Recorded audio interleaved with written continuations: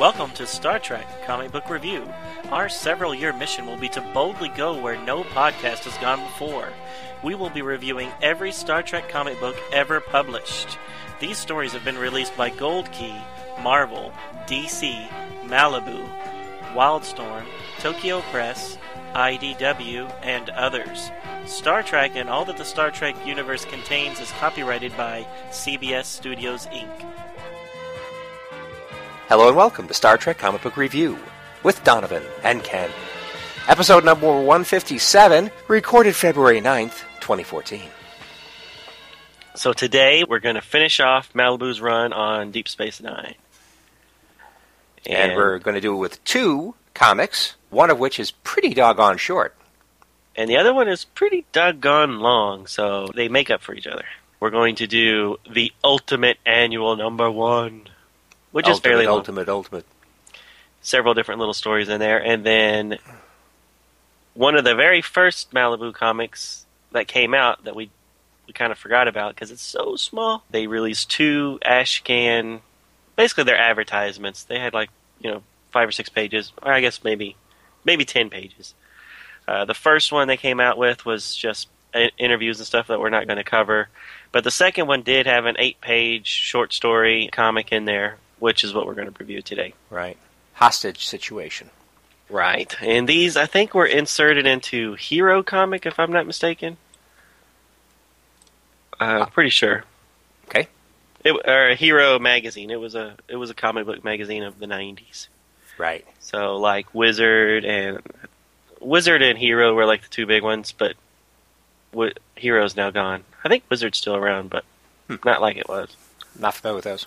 Well, because you have the internet now, so you don't really need to wait, once a month to get all your comic book movie type behind the scenes stuff.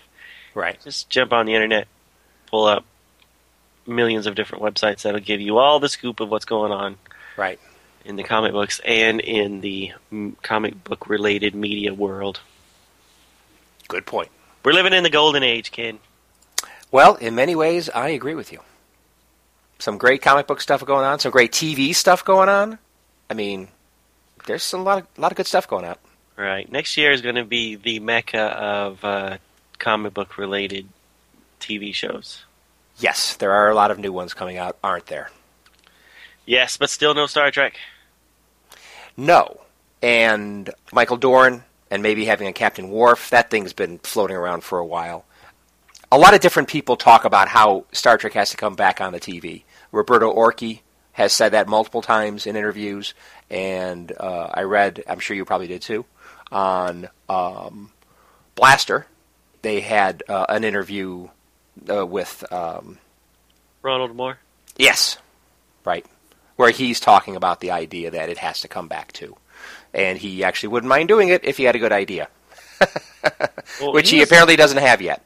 But he'd love to do it if he had a good angle on it. Yeah, I'm hoping that it does come back. And, I think it would need to be set in the movie continuity. So not necessarily with the Enterprise, but within that same universe. Right. Because it is the, 50th anniversary, right? Coming up sometime soon. Yeah. Well, I don't know that it absolutely has to be in the new reboot continuity, but I suppose you're probably right. But I wouldn't mind seeing something, again, an offshoot of Next Gen World. But not necessarily in the reboot universe. Right. Because that, of course, always is a possibility. Yeah, I kind of hope not. Yeah. Well, whatever happens, I think especially since JJ's not in the driver's seat anymore, I think still Bad Robot's going to produce the next Star Trek films, right? Right. I think so. So they still have some control going on, but I hope that maybe Paramount will say, well, I don't care really what they wanted, what JJ may have wanted in the past. We're going with a new TV series. Well, since JJ came up from TV, you think that he would still see the value of doing a serialized TV episode every week. Right. So, anyways. Yeah. And any way you look at it, because of the fact that, his production company's still in the driver's seat, but he isn't, he's gone on to something else, then I don't think, unless it's contractually required, which I can't see Bad Robot and JJ having that much control over the situation over Paramount, I'd say Paramount has grounds to do whatever they damn well please. It's their property. It's probably not Paramount, it's probably CBS now. Right, Paramount does the distribution. Okay, well, whatever corporate entity owns it. Right. So, I guess CBS, but... Okay. So, anyways, but that's not what we're here to talk about today. Not at all. We're here to talk about Deep Space Nine. There you go. So, I guess you want to just jump into the little one, and then we'll get into the big one in a little bit? Please, let's. Alright, so as I said earlier, this is from the Ashcan Star Trek Deep Space Nine Limited Edition Preview Number 2, which came out in July of 1993. This story is called Hostage Situation. The writer is Mike W. Barr, painter is Lorene Haynes, editor is Tom Mason, and letterer is Tim Eldred. So the cover of the little tiny book shows a corner of the space station. This looks like the model itself, maybe from the opening credits. And then in like a little oval shows a superimposed picture of all the main cast members just kind of sitting there on the promenade. Alright, so the story starts off with the Klingon ship Kittimer's Revenge docking there at Deep Space Nine for a short layover on its way to return a criminal back to Kronos. Odo and Sisko are at the airlock waiting to greet the visitors. The captain comes in and tells Sisko that there's no reason for all the extra security. And then 2 Klingon guards bring the prisoner in through the airlock. The prisoner has manacles around his wrist. Miraculously, the prisoner is able to slip out of the cuffs and he attacks the 2 Klingon guards. He's able to get a disruptor off of one of them and he blasts one of the guards, point blank range. He turns the gun onto Odo, but Odo has morphed into a huge Silat, which is depicted here as a huge bear with saber-toothed fangs. The disruptor blast hits the animal but does no harm. Odo quickly knocks the prisoner down with one of his mighty paws. Odo then reforms and informs Sisko that he was a good choice that he chose the Silat since they are immune to disruptor fire. The unconscious prisoner is then taken to sickbay for evaluation. In sickbay, the prisoner wakes up and he takes Bashir hostage, threatening to snap the doctor's neck. He and the doctor enter a force field protected room that prevents anyone from beaming them out. In Ops, Sisko orders Kira to do some digging on the computers. He also gives orders to Dax and O'Brien to find a way to beam through those shields. One of the ideas to disable the prisoner is to gas them inside the little room, but the medical room counters the gas almost as soon as it's pumped in. Later, Sisko arrives within earshot of the prisoner, and he confronts the Klingon captain. He tells the captain that the prisoner is being set up to die here on the station. He says the prisoner's shackles were loose when he arrived. He also points out that the prisoner is accused of killing the captain's sister, and that the captain had planned to get revenge on the prisoner before the prisoner could face trial on Kronos. The prisoner lets his guard down, and when he does so, Dax sneaks up behind him and knocks him out. Sisko finishes by telling the Klingon captain that he intends to inform the Klingon High Council of all his findings. The end. Well, that is a short one. It was very short. Light and airy. Yes. And with the painted visuals, a lot of times a good half of the little tiny page was, covered with just, Odo changing into a giant bear or something like that. That right. Looked cool, but filled up a lot of the page. Right. Yes. Now that you're speaking of the of the artwork, I fear I must bring up my main complaint with it. Although that's beautiful. Let me just say up front, I understand this is advertisement kind of sort of stuff. Not a lot of money put into Ashcan comics typically, I guess. But basically, the painted artwork, I think I am not a fan of. There are some panels and especially some characters that are being painted. It looks like a 13-year-old did it. I just don't find it overly pleasant, but it does get the job done. So I will agree with you. I didn't enjoy it as much as I usually do when they're painted art. If it was a 13-year-old, as you pointed, it's still a very talented 13-year-old. I agree with that, but and Lauren Haynes, I'm sure she's an excellent artist. Maybe she didn't have a lot of time devoted to this. I don't know, but I just don't think it. I think it was not the level of quality that we typically get in a lot of Malibu publications. Right. Now, I have this issue, but I did not dig it up out of my comic book box to read it. Massive collection. So I just read it off the DVD. Mm-hmm. But, you know, the page is small, so we're already, you know, magnifying it to read it on our computers. So I don't know if that might have had something to do with some quality loss. Right. But I agree with you. It's not the best. Yeah. But it's fine for what it is. I thought the story was okay. You know, not a lot of time for development, but also no time for filler. So that's a plus. Well, you say that, yet there's a page with Morn and Quark, which is 100% filler. Where Quark is just taking bets on whether Bashir is going to get his neck snapped or not. Yeah. And I think that just comes down to the fact that, for whatever reason, because this is early. I mean, did this actually get published before the series started, or was it after they had a few episodes? I think it was after it was already on for a while. Okay. So I think Morn is a popular character. Quark is a popular character. I think they just wanted to get him in it somehow. And I completely agree with you. It's one cell, but it's total throwaway. There's nothing. It does not help the story along at all. Right. And, you know, in regards to you saying the artwork's not 100% spot on with the actors, I had to spend pretty much, it's quick read, so it doesn't take you a long time to read it, but I probably spent as much time analyzing page 8 as I did reading the whole book, because I could not figure out who knocked out the Klingon prisoner. Oh, that is my number one complaint. And until you said that it was Dax, it was like, really? Because, okay, so I'm looking at the top of the page, and the one panel shows Sisko arguing with the Klingon captain, and then it looks like it's the Klingon prisoner is behind the field, and then Bashir is to his right.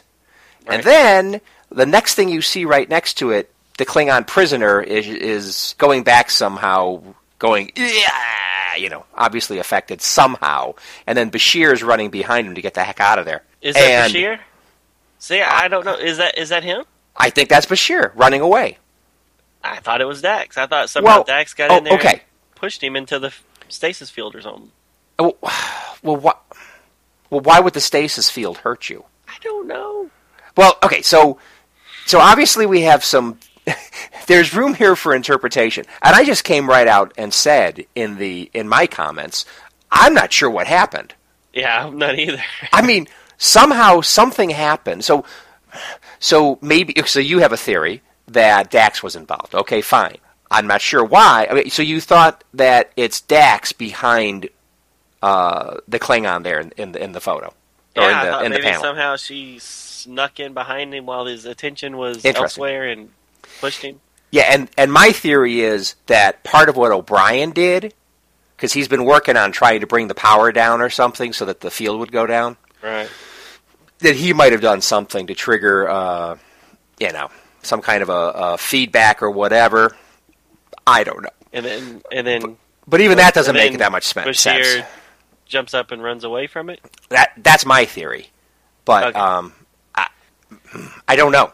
I think my theory is just a theory. Yeah, when I read it the first time, I thought it was Bashir, and then reading the later panels where Bashir's still on the ground with his hand over his neck like he is in that first panel, I thought, oh well, he never did move, and kind of Dax kind of asks if he's all right, and he's kind of like playing it off that you know, he let them help over or whatever. I don't know. Yeah. So that's why I thought, oh well, that was Dax, but you can't tell because the blast turns everything green, so you can't tell anybody's outfit color. Right. And the face could go either way for me. Right. But you do make a good point, because at the bottom of the page, it does show Bashir holding his throat in a lower position than Dax. And I think you may have mentioned this a few moments ago. But so that makes it look like Julian could not have been the one that ran behind the Klingon. Right. Because he's still on the ground at the beginning of the page and at the end of the page. But still, the person running behind the Klingon in the middle of the page, if it looks like anybody, I think it looks like Bashir, but Dax is being drawn with very short pullback hair, which makes sense. That's the way she often wore it. It could have been, I suppose. I don't know. Yeah, so unfortunately, huge question mark as to what really happened there at the end. Which underscores how, what a rush job this thing might have been. I don't know. Or just that they didn't have enough paper. I mean, enough pages. They ran out of paper. Well, if they didn't have enough paper to show, to properly depict how the situation was resolved, maybe they should have left that panel out with Morn and Quark. Right. And maybe we didn't need a whole page of Odo morphing into a giant bear. True. And let's talk about that for a second. Often, I think, well, definitely we've discussed it, and I think often the writers of some of these comics, and even the writers of the TV episodes, like to be a bit fungible with Odo's morphing abilities. Right. And, oh my God, how can his mass go from a full size down to a mouse? How does that work? Or a fly. Or a fly. Oh my God, that's horrible. Okay, so here's another one. Oh, I'm going to do size of a Salat and become this big, huge bear or whatever, a Vulcan Salat or whatever. Right. And just because I morphed into a shape of the Salat, I am going to get the characteristic benefits of a Salat, supposedly, where they're resistant to disruptor fire. Really?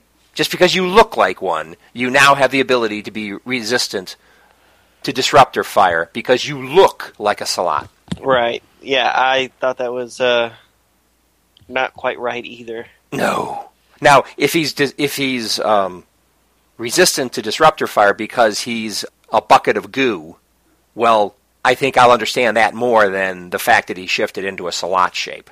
Right. So this to me is probably the worst example of Odo having weird powers just because he changed his shape. Yeah.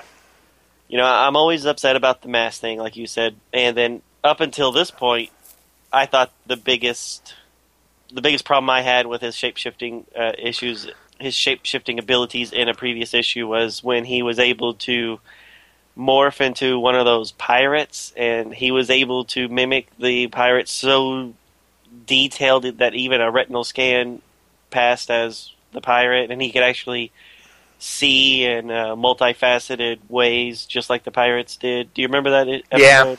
Yeah, I remember that. Right. I think they actually jumped into an alternate dimension or something, followed Curzon Dax or something.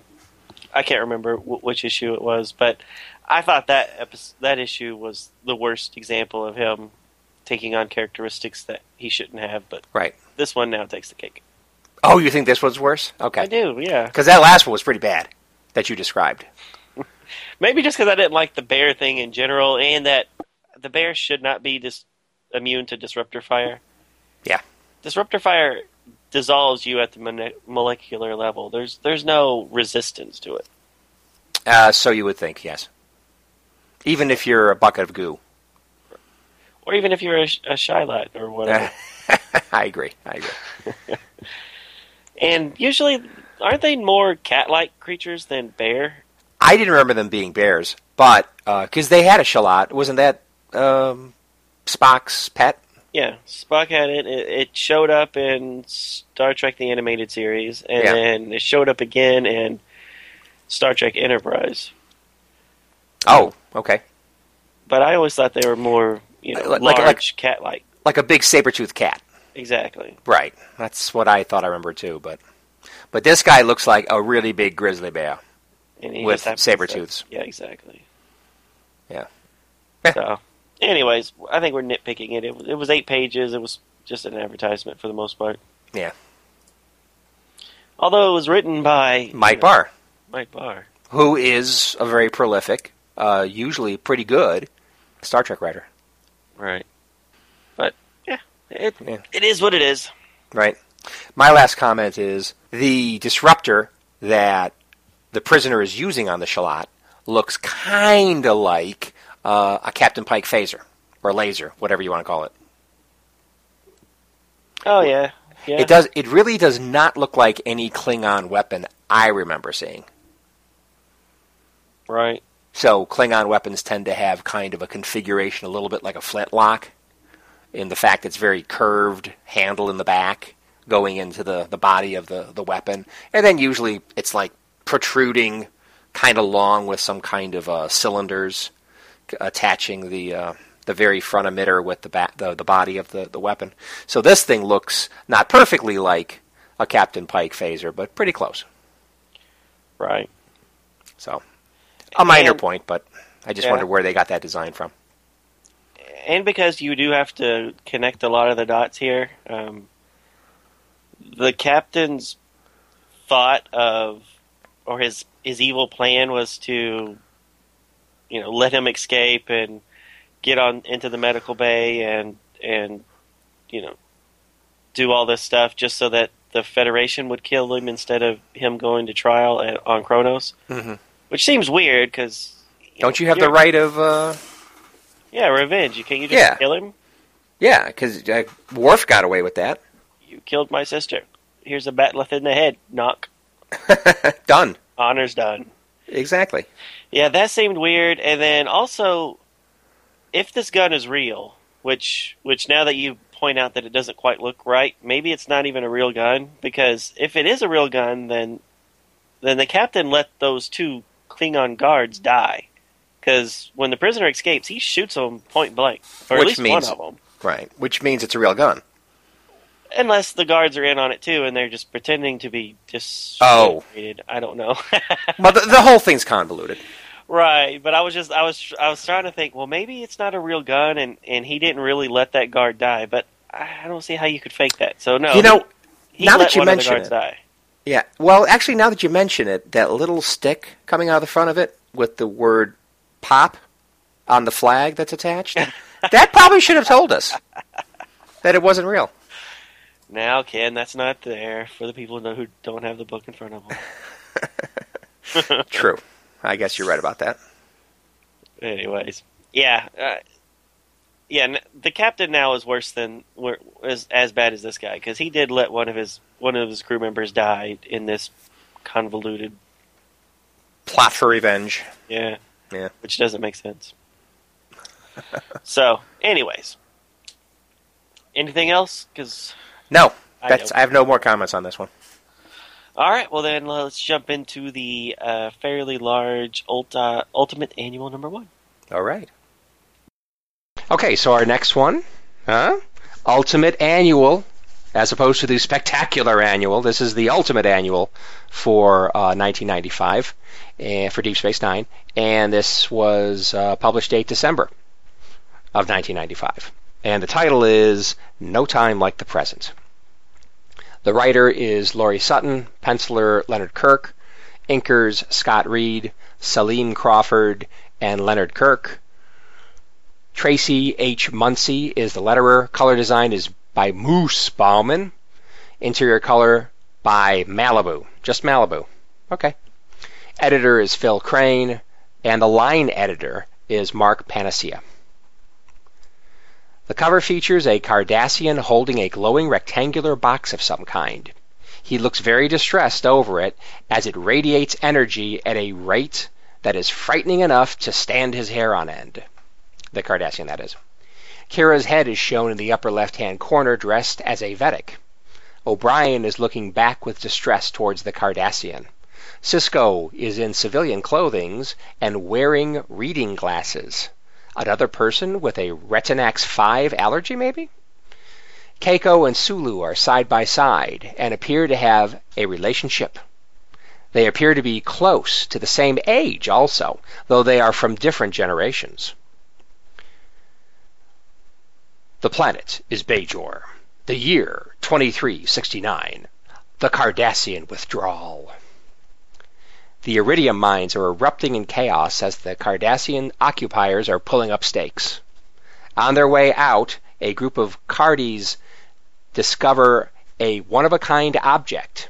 It is a roughly lantern-shaped box made up of unknown substances. It is emitting bright light and other forms of radiation.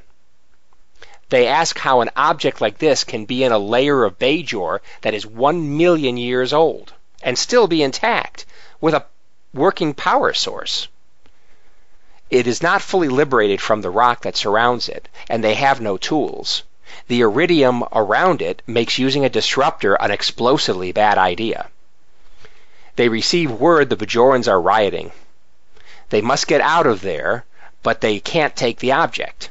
The commander says the Bajorans can't be allowed to have it. They all step back, and he fires his weapon at the ceiling near the device. It is covered with rubble. Years later on Bajor, Miles and Keiko O'Brien are enjoying a view of a desolate valley lit by moonlight. The romantic scene is interrupted by a shadow made by a ship passing in front of one of the two moons. Miles is distracted by it, but his lovely wife brings his attention back to where it belongs, on her lips. The ship lands, and a Cardassian commando unit from the Obsidian Order exit. They dig down and liberate the device that was buried so many years ago. The leader, named Tartak, bends down and lifts his glowing prize from the rubble. The next thing Tartak experiences is that he is on Cardassia, sculpting a beautiful sculpture of a beautiful woman pouring water from a ceramic container. Tartak is being complimented on his work by another Cardassian. The soldier also appears to be an artist of note in another time and place. As Keiko and Miles are still enjoying the night, unknown to them, waves of time distortion are emitting from the mine and washing over them. Miles is transported to another time and place. He is the first officer aboard the USS Rutledge during a space battle with a Cardassian ship. Due to Miles figuring out the phase variance of their opponent's shields, the weapons officer Mr. Caden is able to cut through its shields and destroy it. Yes! The waves of time disruption continue out into space and wash over and through a DS9 runabout. Inside is Dax and Major Kira, who are returning from dropping Miles and Keiko off at the agrobiology site on Bajor. Kira is transported to another time on Bajor when she herself is a Vedic who is walking among poor Cardassians trying to help them to find the strength to keep going in a life full of despair. Jadzia Dax is transported to a Trill operating room where Curzon Dax is dying on an operating table. Both the Trill and the symbiote, her symbiote, is dying. The Dax symbiote that will unfortunately never join with Jadzia to form the officer we all know and love. They snap back to the present. Kira is pretty much back to normal, but Jadzia is dizzy and ready to collapse. They head back to the station. The time distortion waves make it to DS9. It affects large numbers of people who descend upon Dr. Bashir's infirmary. Sisko asks the suddenly busy doctor to get up to Ops, where he can help him work out what just hit the station. Suddenly, Sisko finds himself in his office at a university.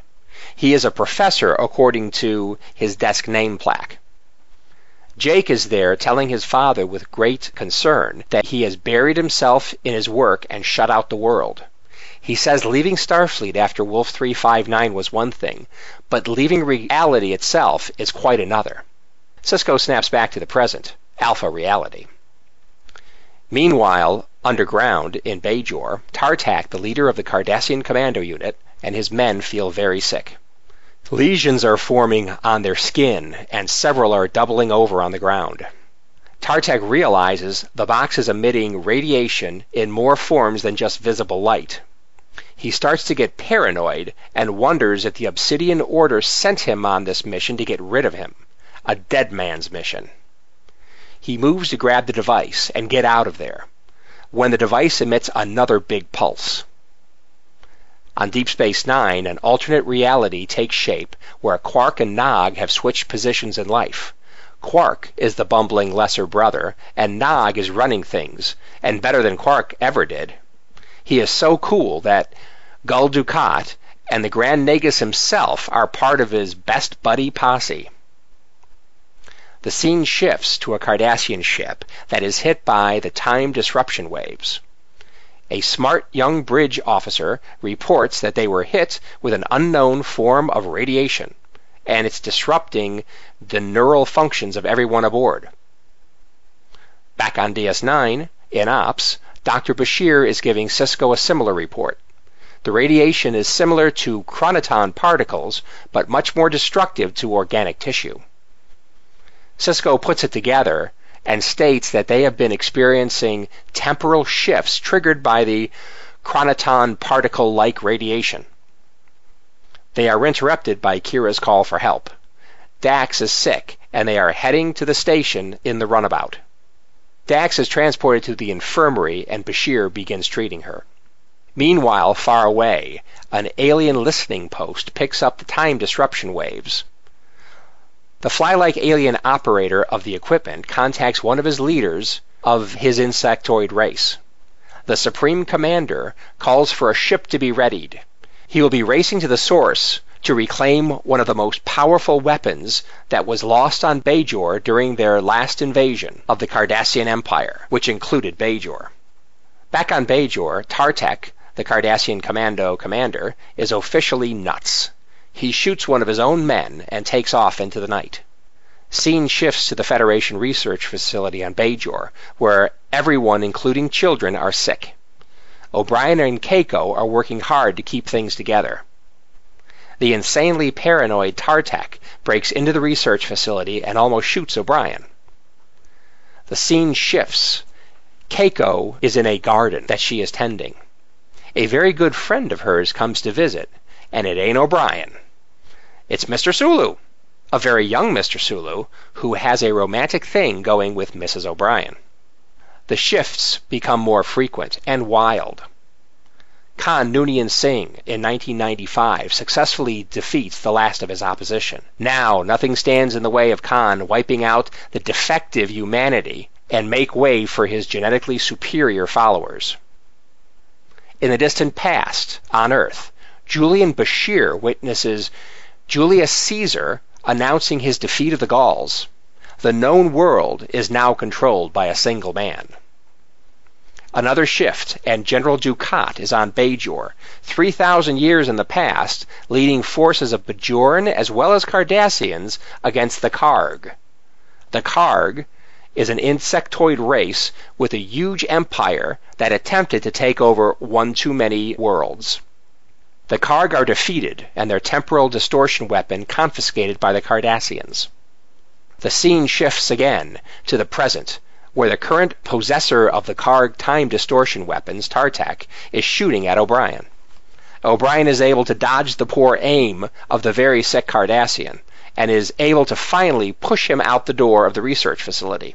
And don't come back! O'Brien figures the bright device the incredibly sick Cardassian was carrying was throwing off deadly radiation and causing their illness. He contacts Sisko immediately with the news.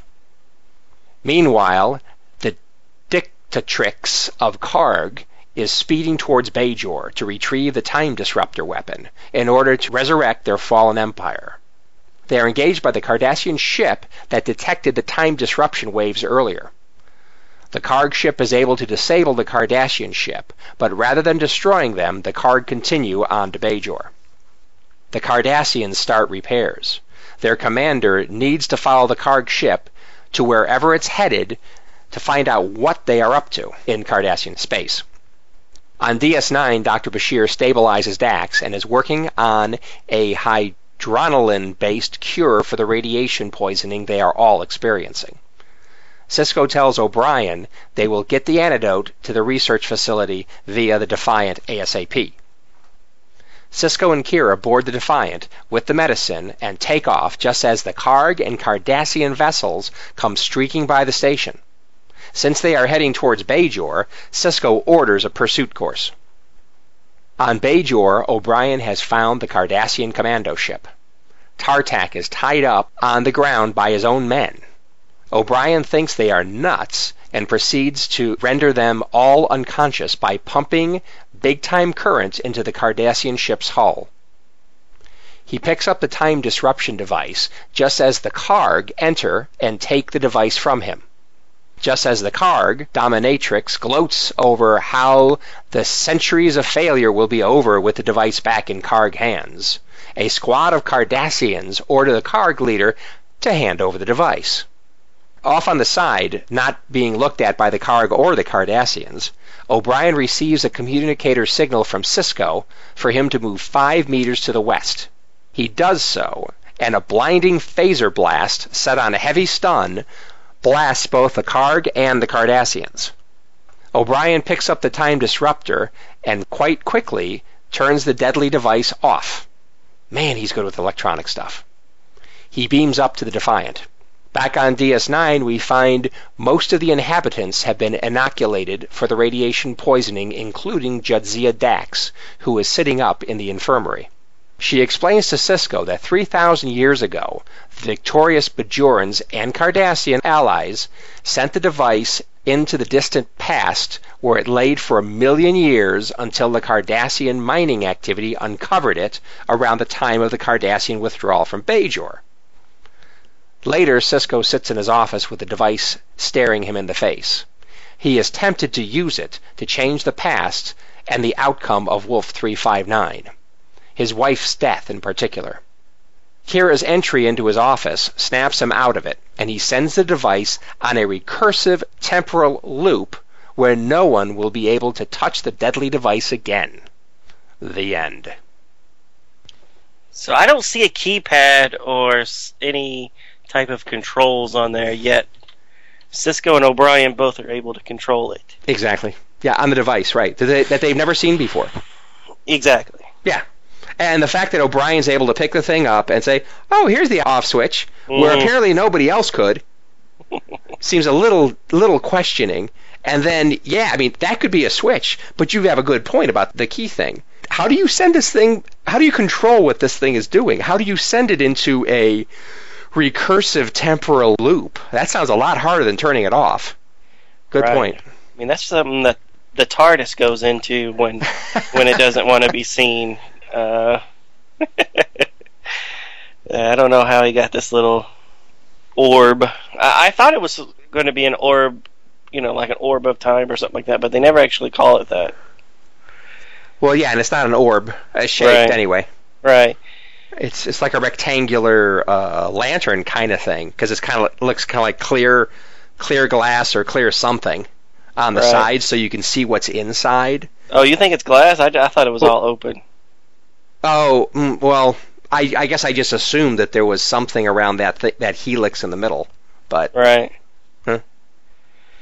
Yeah, I assumed that there was something there. I'm sure not glass, because it would have broken, but transparent aluminum, obviously. Yeah, that was the big thing that I had a hard time with at the end. Just maybe I should use it to stop the Borg. Oh, never mind. Boop. Temporal loop. Oh, was that the only thing you had a problem with, Donovan, in the story? Let's see. Oh, I don't know. It just seemed like a lot of fluff. Just with a random panel here with Khan, Page here with Sulu. It was just like, are you jumping through time or are you jumping through alternate dimensions? Because we know that Sulu and Mrs. O'Brien, Keiko, never were romantically involved. No. He was an old man by the time, Right. she was in a position to be in a romantic situation. Right. Right. I think they just took this opportunity, this temporal disruptor thing, just to explore different ideas. And Which that's is fine. fine. But Sisko purposely says to Kira, and I don't think I didn't mention this in the synopsis, but Kira's saying, "Oh, is this like the Mirror Mirror universe traveling back and forth in dimensions?" And Sisko specifically says, "No, this is time travel, basically." Right. And it's like, this is more than just time travel, and it's not like you're going back to different parts of your life. I mean, these are alternate realities. Right. I mean, Sisko did not leave Starfleet after Wolf 359, and he didn't go to become a professor. So, right. And Curzon did not die before the symbiote could be put in Dax. I mean, exactly, right. Everything they went to at the beginning was like could have been alternate versions of their own lives, and then the second time they go back in time, it's like they were just all over the place, and nowhere where they went could that ever exist. Khan did not take over the whole world. Yep. Julius Caesar did not take over that did happen. Not to the point where they were talking about.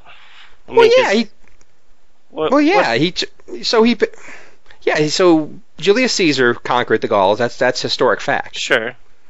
So that was France and Belgium and whatever. So at least that did happen, where the Khan thing didn't. And okay. Julian Bashir definitely was not back there in Roman times. Right. But again, that looks like Julian, and we're supposed to assume that it is Julian, but he's thinking in terms of a Roman at that time. Because he's a Roman would think, right? In the hands of a single man, Saturn and Mars look with divine favor upon him. Yeah, that's not something Bashir would think. No, but if Bashir was born in that time period, yes. Right. And so that must have been what they were saying. It's like, huh. And then it's actually, although I was not 100% sure of this, but you are, and I think you're right. It shows Khan in the Khan time frame, where he's like saying, "I've conquered the last of my, people that tried to come against me. I'm all powerful." And then a black man in that time period, which apparently is Sisko. is saying, "Well, nothing's going to stop him now to wipe the genetic slate clean of us original defective humans." Right. So there's another case where probably, although Sisko could be thinking that if it was future Sisko, but apparently Sisko there was living in that time period. It just was very confusing, and really, you just got to turn your brain off and say, "Oh, look, Khan," and right. And when I thumbed through the book and I saw Khan in this issue, I was like, "Oh man, this is going to be a great issue! I can't wait to read it and find out where that one panel that I saw when I was thumbing through it fits in." And then I get to it, I'm like, "Oh, it's just this one panel. That's disappointing." And what's happening doesn't really make any sense. So. No. And the only one that could have happened is if they're trying to say that Keiko is Sulu's Demora. No, Sulu's daughter. Sulu's Demora. daughter.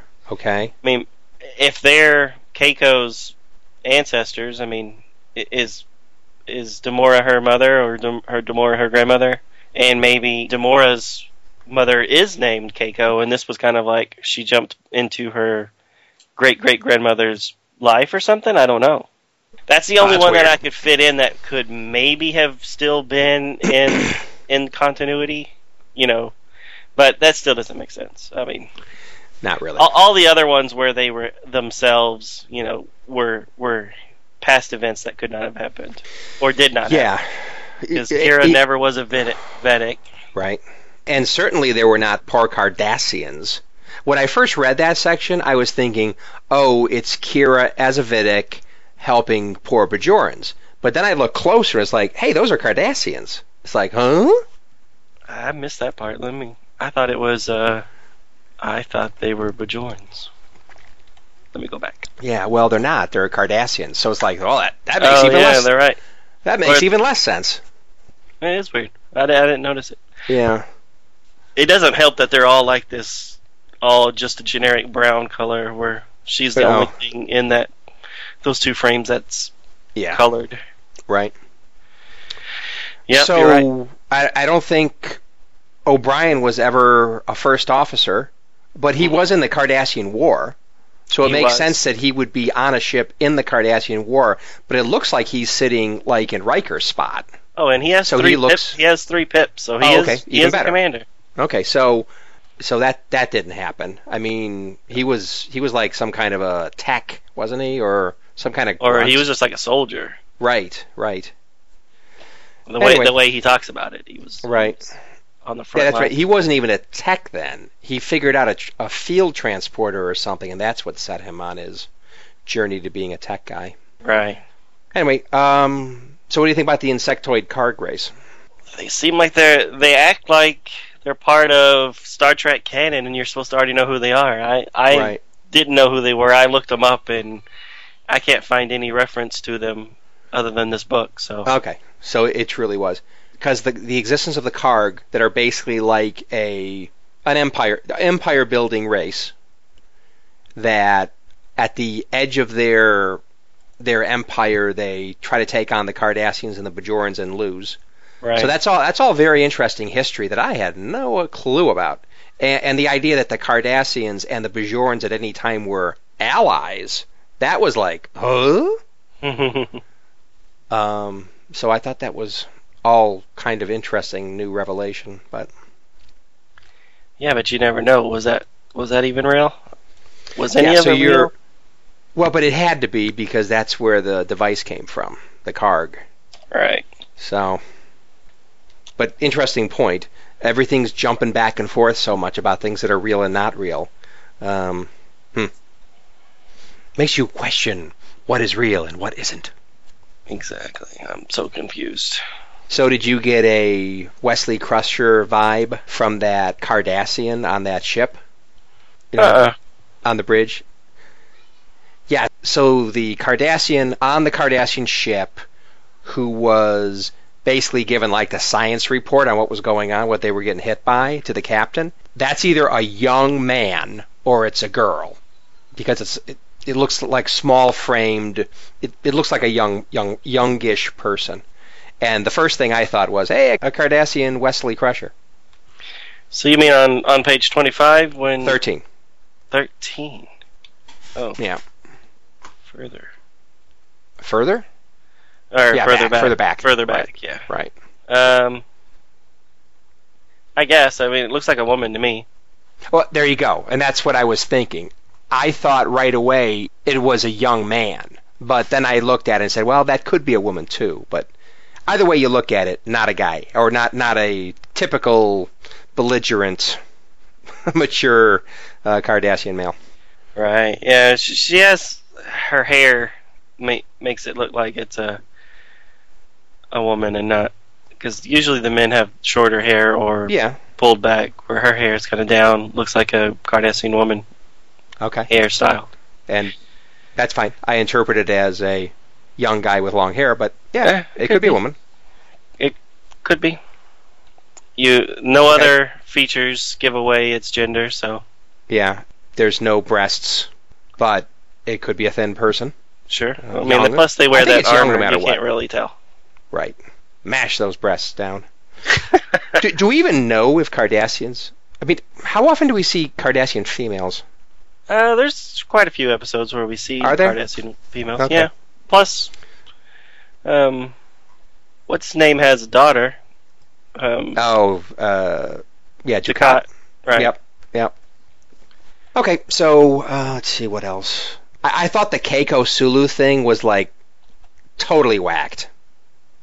I mean, you did a good job of trying to make some kind of sense of it, but there was no sense to it. And it was just an excuse to include Sulu on the cover. Right. False advertising. Yes. Well, he was in the issue. It made no sense, but he was in the issue. Sure he was. He wasn't? No. It just didn't make any sense. No, I was not the biggest fan of this story. Yeah. It just seemed like an excuse to have a page of something that doesn't make sense here and a page of something that doesn't make sense here, and you're supposed to buy that it all happened. Well, as long as you turn your brain off and don't ask too many questions or try to make too much sense of it, I thought it was kind of an interesting issue that they were exploring a lot of different ideas. Right. But I just wish it was more consistent as, this is jumping through actual history and it was something that really could have happened instead of alternate realities. Right. I agree. I mean... But if you're going to make it alternate realities, then don't have Cisco purposely saying, this is just time shifting. Right. This is not alternate realities. So you can't have it both ways. So. Oh, and if you were going to ask about a Cardassian woman, look on page 6. Just saying. Page 6. Page 6. Just saying, that kind of will take away all your doubts that right, there is another gender. The naked woman. Well, I know there's another gender. I was just wondering what kind of breasts, and you're right.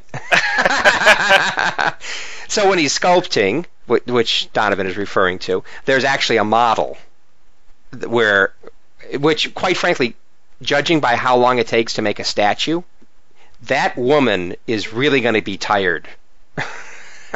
So there's an actual Cardassian woman, pink-skinned, by the way, which is interesting. Mm-hmm. And you don't see her breastises from the front, but you do see them from the back side. So she definitely has them. She definitely does. And yes, you're right. She would be very tired holding that pose where she's holding up like an urn or a water pitcher of some sort. So, right. Yeah, her arms would be straining by the time he finished chiseling away. Yeah, exactly. Anyways, good point. But yeah, I agree with you that it should be more cohesive, and you can't have somebody say it's one thing when it's obviously something completely different. Agreed. My last comment, and it's actually kind of a positive one, I really liked, even though it doesn't make sense, the communication to O'Brien that says, "Chief, take a step 5 meters to the west." Yeah, exactly. Right. I do. That was good. That was actually pretty funny. Yeah. So you've got the Karg that come down just as O'Brien comes in possession of it, because he knocked out the Cardassians. And then as soon as they get their hands on it, the Karg, you got the Cardassians coming in to say, give me that. And then you got Cisco up in orbit just saying, screw this stuff, and then just takes care of business. That's good. I like that. Mm-hmm. Mm-hmm. Yeah, I thought it was good. Yeah. And that's all. I have nothing to say. I'm done commenting also. All right. And there's 2 more stories. And there are. One I will have comment on, or 2. The second one I will not. Right. So we've got 2 more stories. The next one is called The Negus' New Clothes, and it is much shorter, thank God, than the first story. It's medium. It's kind of a medium length. And then the last one is really small. It's called Small Victory, and it's a really short one. So let's talk about the new clothes first, and then we'll get on to the Small Victory story. The Grand Nagus comes for a visit to impress 3,000 new trading partners and puts pressure on Quark to provide lodging at Deep Space Nine, and also to put on an impressive ceremony that will showcase the Grand Nagus himself. Quark is quite nervous right now. Everything starts to go wrong, of course, when the impressive robes the Nagus brought with him mysteriously breaks down into dust. With Jadzia's scientific help, Odo confirms it was sabotage. Quark talks Garak into a rush job to create new robes by the next morning. Garak delivers, but those too are destroyed. However, the saboteurs that blew up Garak's shop are caught. With no time left, Garak offers the only thing he can, a holographic projector he uses to give clients a test drive of their outfits that Garak designs, but has not yet physically created. They go for it. The ceremony begins, and the Grand Nagus is resplendent in his grand holographic robes. Unfortunately, about halfway through the procession, the batteries give out, and the projector stops. The Grand Nagus is there walking in all his glory, naked as a jaybird. No one says a thing, and somehow Quark is not executed. The end.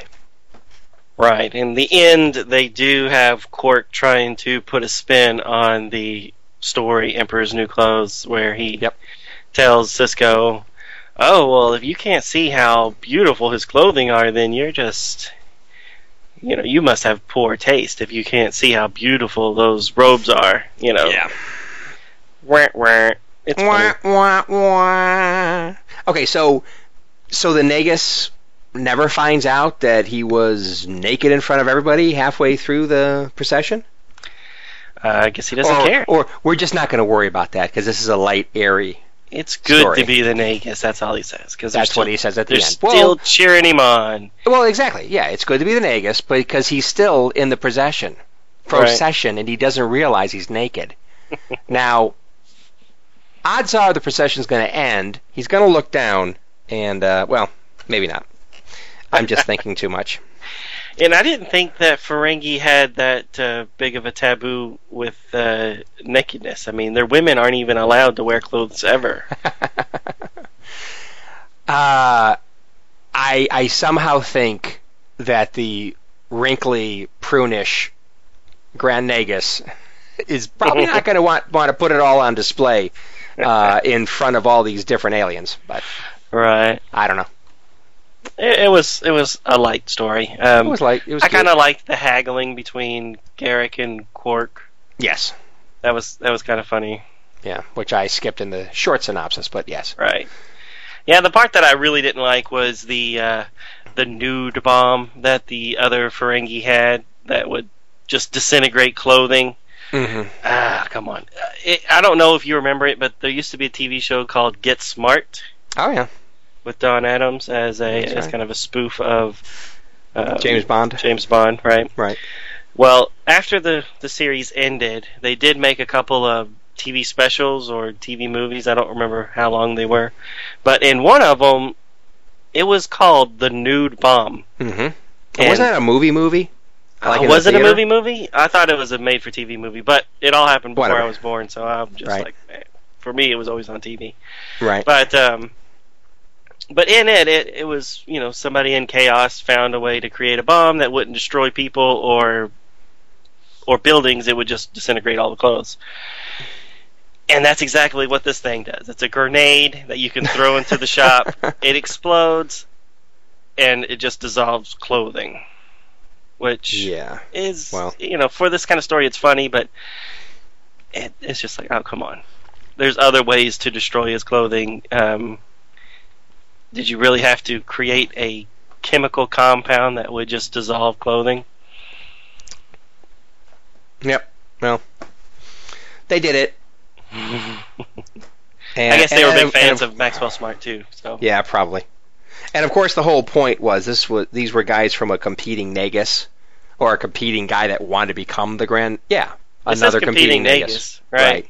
So there's Naguses, multiple Naguses around, but only one Grand Nagus. Nagus. That's the way I took it. Yeah. Yep. So light, airy, fine. Yeah, I could have lived well without it, but lived my life fine. But that's fine. I enjoyed it for what it was. Right. 6 pages of just fluff. Exactly. 8 pages. And shall we go on to the fluffier story? Right. Yes, we have an even fluffier story, which is a lot shorter. And this one features Worf. Yay. On Deep Space Nine, as a regular. It's called Small Victory.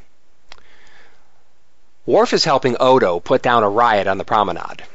During the fight, Worf and a rioter falls from the second level of the promenade to the first and spooks a visiting diplomat's daughter's cat. The cat takes off, and the kid is distraught. Worf tells the crying kid he will find the damn cat, and he takes off. After a lot of trouble, Worf finds the cat and returns it to the kid. The end. Now, I actually put more in the synopsis than I think Donovan would. So what's your synopsis, Donovan? I said earlier I wasn't going to talk about this one. I said there was one story I would talk about and one story I wasn't. Just kidding. Okay. The story doesn't even warrant talking about. My synopsis would have been, Worf helps a kid find her cat. The end. That's it. That actually does the job. That's about as much as it needs. And since Donovan doesn't want to talk about it, now, do you have any comments on it? I have one. If you make me talk about something, go ahead. You must. He sends the girl to Quark's to get a drink. Yes. And tell Quark I will pay him back for whatever you buy. And then the cat runs into Quark's. Yeah. And Worf says, Quark's establishment anywhere but Quark's. That's why. You just sent the girl there. That would, to me, be the perfect place to send the cat. Yeah. And then the cat just jumps into her lap. Yeah, like, and the end. Just save 4 pages. Right. Say 4 pages of nothing. What other comments might you have? The only comment I have is this is one of the most egregious examples of useless filler.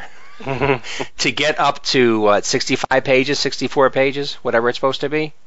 Right. That I'm done. That's all I have to say. Yeah, let's just talk about that 64 pages. So there was 8 pages of this story. Mm-hmm. You counted pages. Well, okay. No, it has page numbers at the bottom. So they start at 1 on the first page. So it gets to 8. The Emperor's New Clothes, 8 pages. That's 16.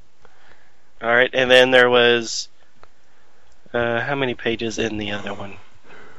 40. Yeah. So 16 plus 40, 56. Where's the other 8 pages? I don't know. Because there's only 4. Okay, four so did you count? Oh, okay, you did or didn't count the pinups? I did not count the pinups. Okay, well the pinups should be counted also. And by the way, they are pretty good pinups. Yeah, I'd rather have 8 pages of that than the cat story. I agree. Well, Worf looks pretty cool. Jumping above a bunch of people, and he's coming down with his batleth and gonna kick butt. So that's pretty cool. Right. And then there's a nice shot of a starship that kind of looks like a Reliant, but not quite. Right, because the nacelles are on the... Well, no, the Reliant had the nacelles on the bottom. Yeah, the nacelles are the same. It's just they've got some kind of Star Warsian kind of what is that, a phaser turret? I mean, what is that supposed to be? Yeah, I don't know. It looks like something that was on the end of the X-Wing fighters. Yes, exactly. Right. That's exactly what it looks like. And they got one on the other side, too. Mm-hmm. And so it's a spin. Right. And it looks nice. It's cool. And then there's a useless shot of O'Brien and Deep Space Nine. I actually like the O'Brien one because it shows it shows the Enterprise D below and Deep Space Nine and Deep Space Nine above him, tying together the 2 series he was in. Okay, that's fine. The 2 series. Gotcha. But O'Brien himself. It's a reasonably accurate drawing of O'Brien, but it's like I don't care. I like that one. I like O'Brien character. It's just I don't know that we needed to have a portrait of him, but okay. And then the last picture shows, or actually it was the first one, but it shows Locutus, Cisco, Jake, Borg Cube, and the Saratoga. Yeah. Which is a pretty cool picture. Mm-hmm. That would be a good cover for a novel or a comic book. I would buy that book. There you go. Although I would have bought it if it was just a black page that said Star Trek on it. And you have, so there you go. So there's a second one, and we have our 2 specials. It was the Laurel and Hardy episode. The Laurel and Hardy. And one little one. Oh, good point. Good point.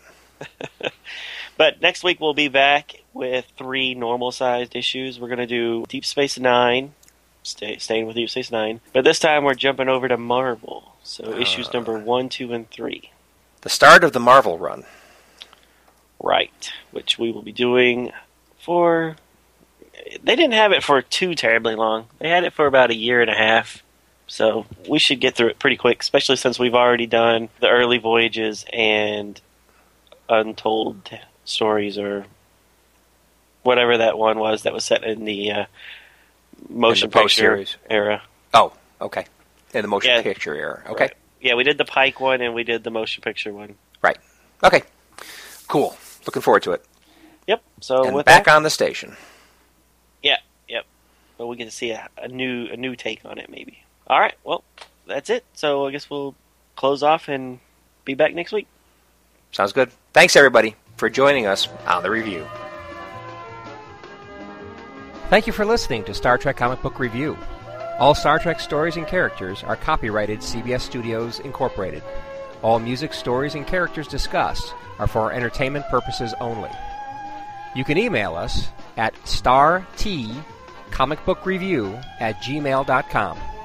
Visit us at our website, www.stcomicbookreview.com. Subscribe to us via iTunes, or friend us on Facebook at first name ST Comic, second name Book Review. See you next time on Star Trek Comic Book Review. Let's get the hell out of here.